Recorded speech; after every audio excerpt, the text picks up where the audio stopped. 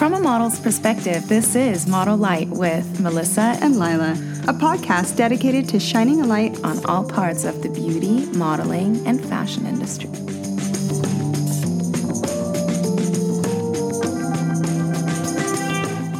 Unless you're actually in lingerie, walking around on snow trying to model and look cute, but you're freezing to death, you don't really know what that feels like until you've actually done it.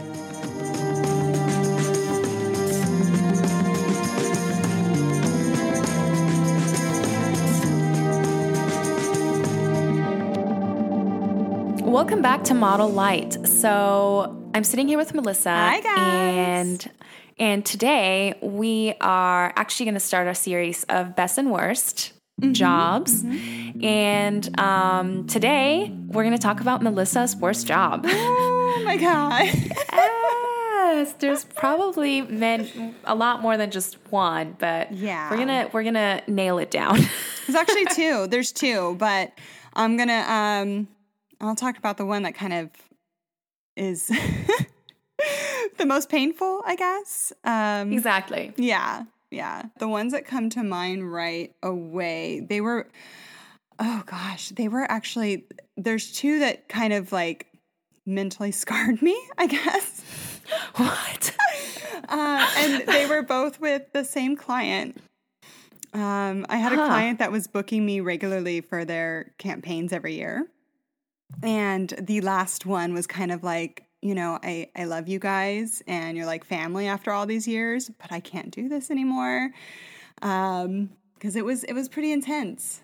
So what was it? What kind of job was it? Was it a photo shoot? Was it a show? What was it? It would be, it was a 2-day job where one day was campaign print and one day was internet. Okay. And I was in Europe, and it's a lingerie company. Oh my God. Oh my God.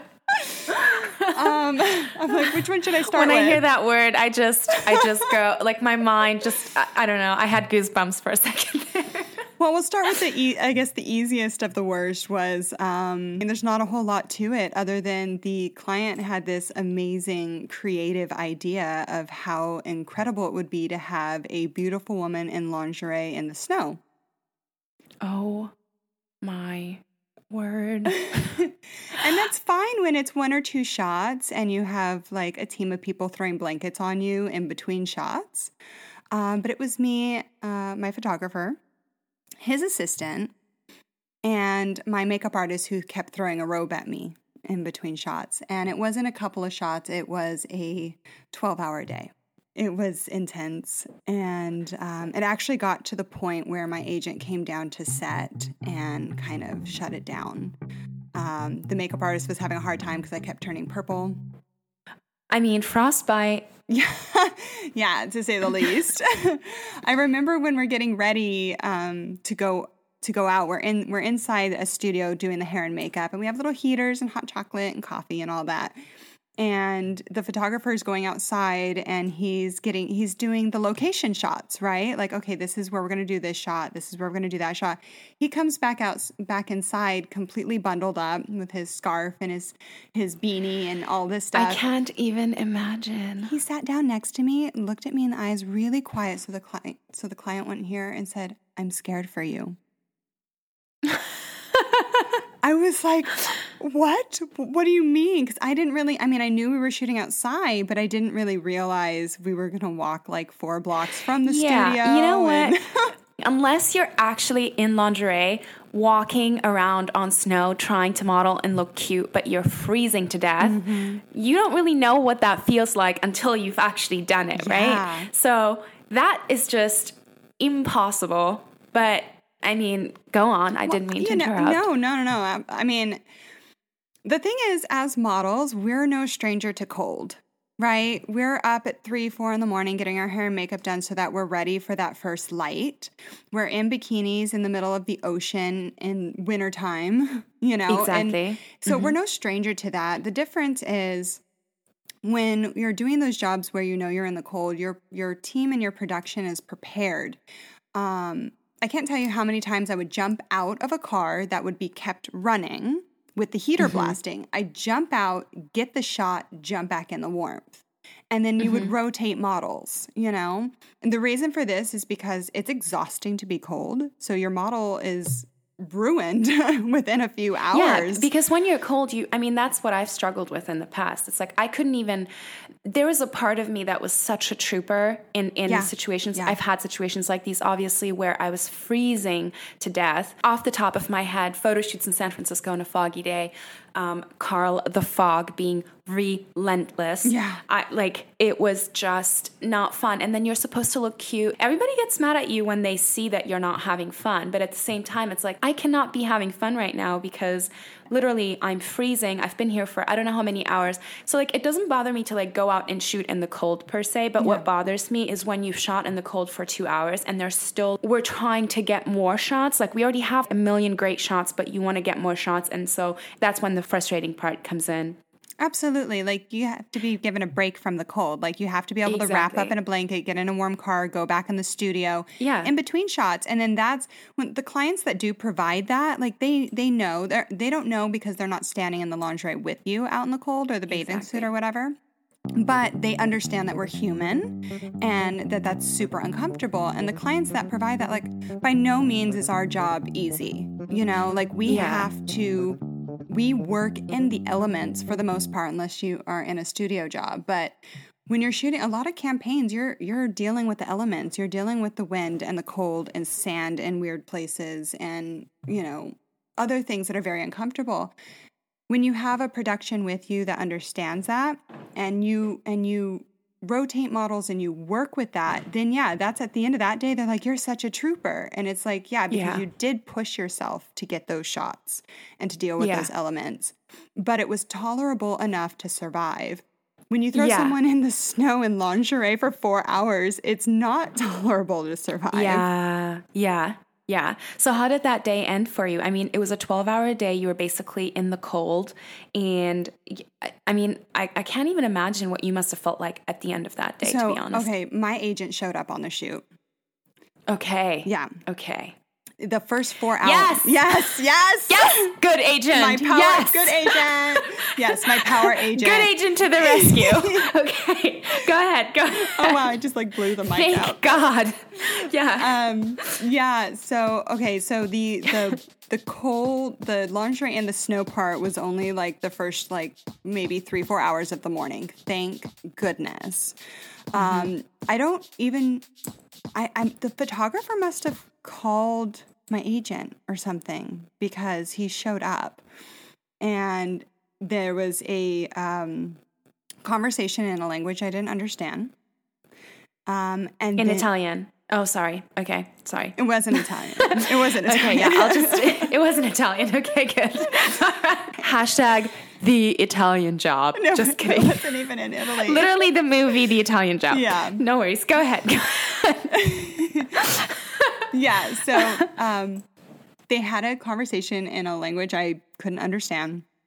And then the shoot kind of changed. They were like, okay, let's go shoot. We went inside of a restaurant and some other places.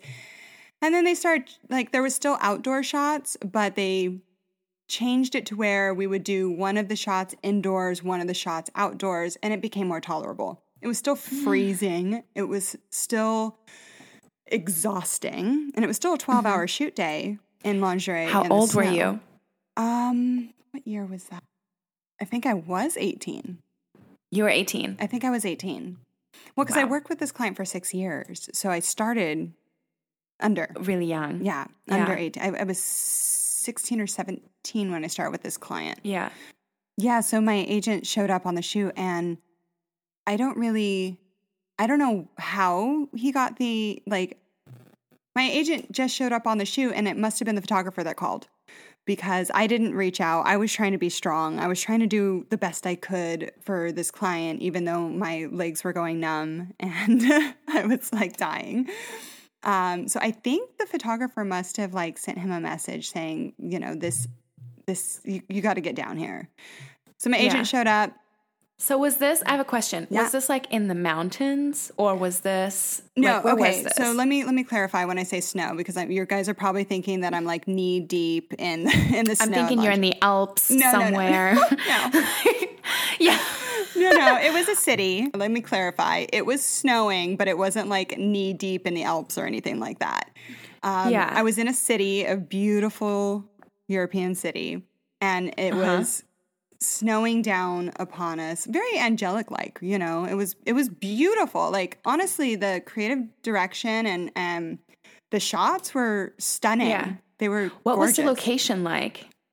It was a city streets, beautiful.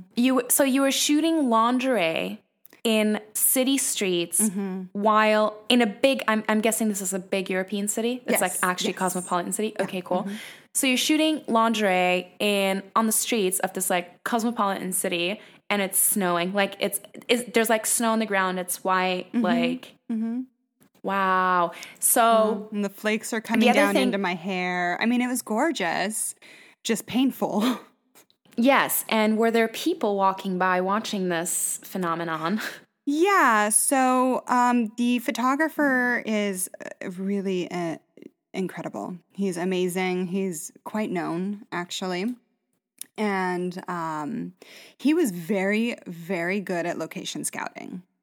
Okay. He was excellent at location scouting. Now, to say there was no people would not be true. There was people, and they would stop and watch, and all that stuff. And it was obvious a production going on, so it wasn't like it wasn't an uncomfortable like I'm just standing outside in lingerie and people staring at me. But when we get to the second worst job that I'll tell you about, that's a different and also lingerie client. And there was cops involved with that one. So, but yeah, this one, he was very good about finding beautiful locations that had the kind of backdrop that we were looking for, that beautiful city backdrop with the snow that didn't have a lot of people. And of course it's freezing. So it's like people weren't just out enjoying the day.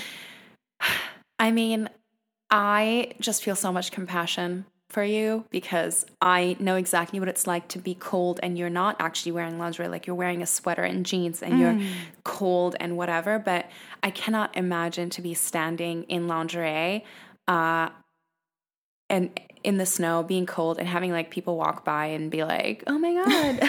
Like it's just, I cannot, it makes me just like respect you so much. Thank you. So much. I mean, I already respect you, but it makes me respect you so much more.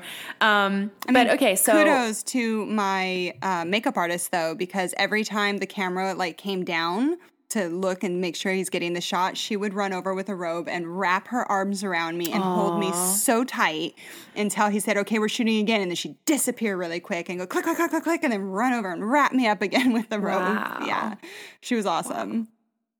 So did you take breaks? Did you like walk into, was there like, I'm guessing there was a bus that you could walk into? No. What? No, that's what I'm telling you. I'm not a stranger to shooting in the cold, but you have a bus or a car or a studio. Exactly. So this job didn't even have a bus. So where were you changing? It had a studio, but we would walk to the shooting location. And then we'd shoot and then go back to the studio and change.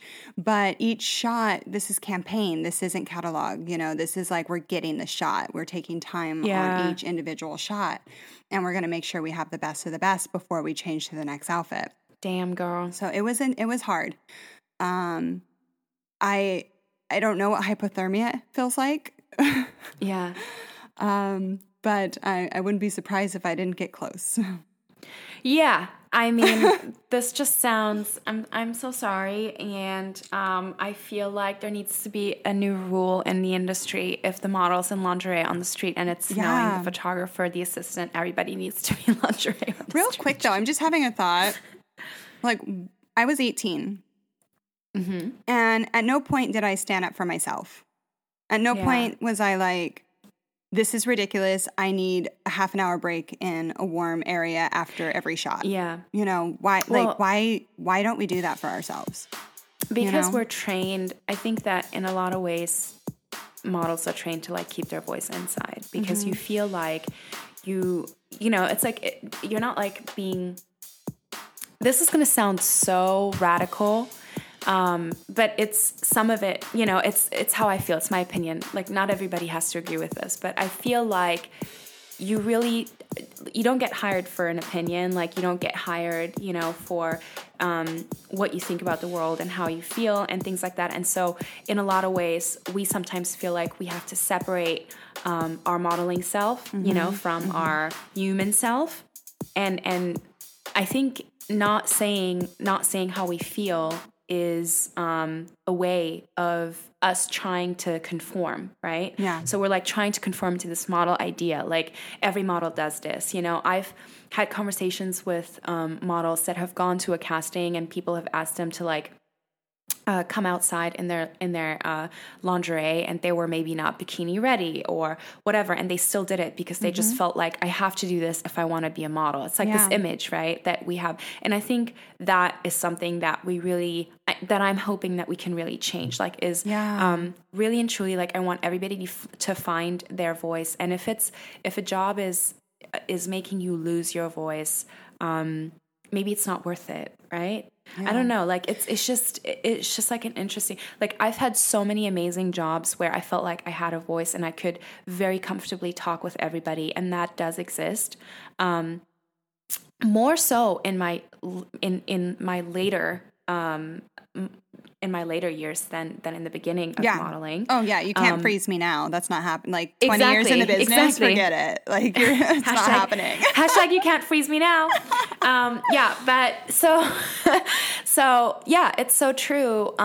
I just think that it takes like such a long time for us to like really and truly find our voice. And we're like, so when we start modeling, we fall in love with this idea and this job, and we really buy into this idea of what modeling is to us, and we try and condition ourselves. And conform ourselves, and you're constantly conditioning yourself as a model, really and truly, and trying to reinvent yourself and trying to be the it person, pro athlete of this industry, you know. And we do in a lot of ways. Like, I think the only reason I survived the time that I did for that, I started when I was 13. By the time I was doing this shoot at 18, like I said, had been no stranger to the cold.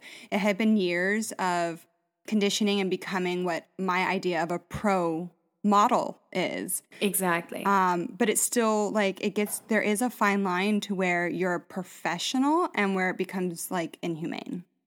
Mm-hmm. And the great news here is it's actually your idea. Mm-hmm. It's no one else's idea of what a pro model is. It's the story that you've made yourself believe, right? Yeah. So you've kept telling yourself these things. This is what I have to do. In order for me to be this, I have to do this.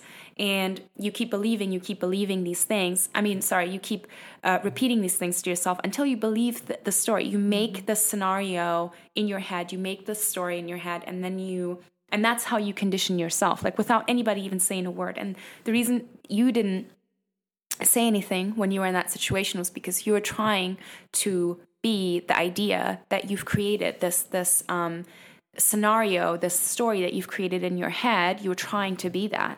Mm-hmm. And you weren't being vocal about it with anybody. You weren't talking to anybody about it. And that's what is more upsetting, mm-hmm. because a lot of people feel the same exact way, but we don't have this conversation. Same thing with me going to castings and seeing how, scared, excited, like how people were preparing for these kind of things, or even the stuff that I went through. It's just like, it's a way for us to like protect ourselves, but sometimes it's good to have the conversation, because the conversation is what makes it not such a big deal, right? Like, I think there's also another downward pressure that comes from, this was a very high paying campaign, and I had to but I was chosen for this campaign out of hundreds of girls. I also think there's like a downward pressure that comes onto you to push yourself further when you're dealing with something that's like a large campaign with a large amount of money.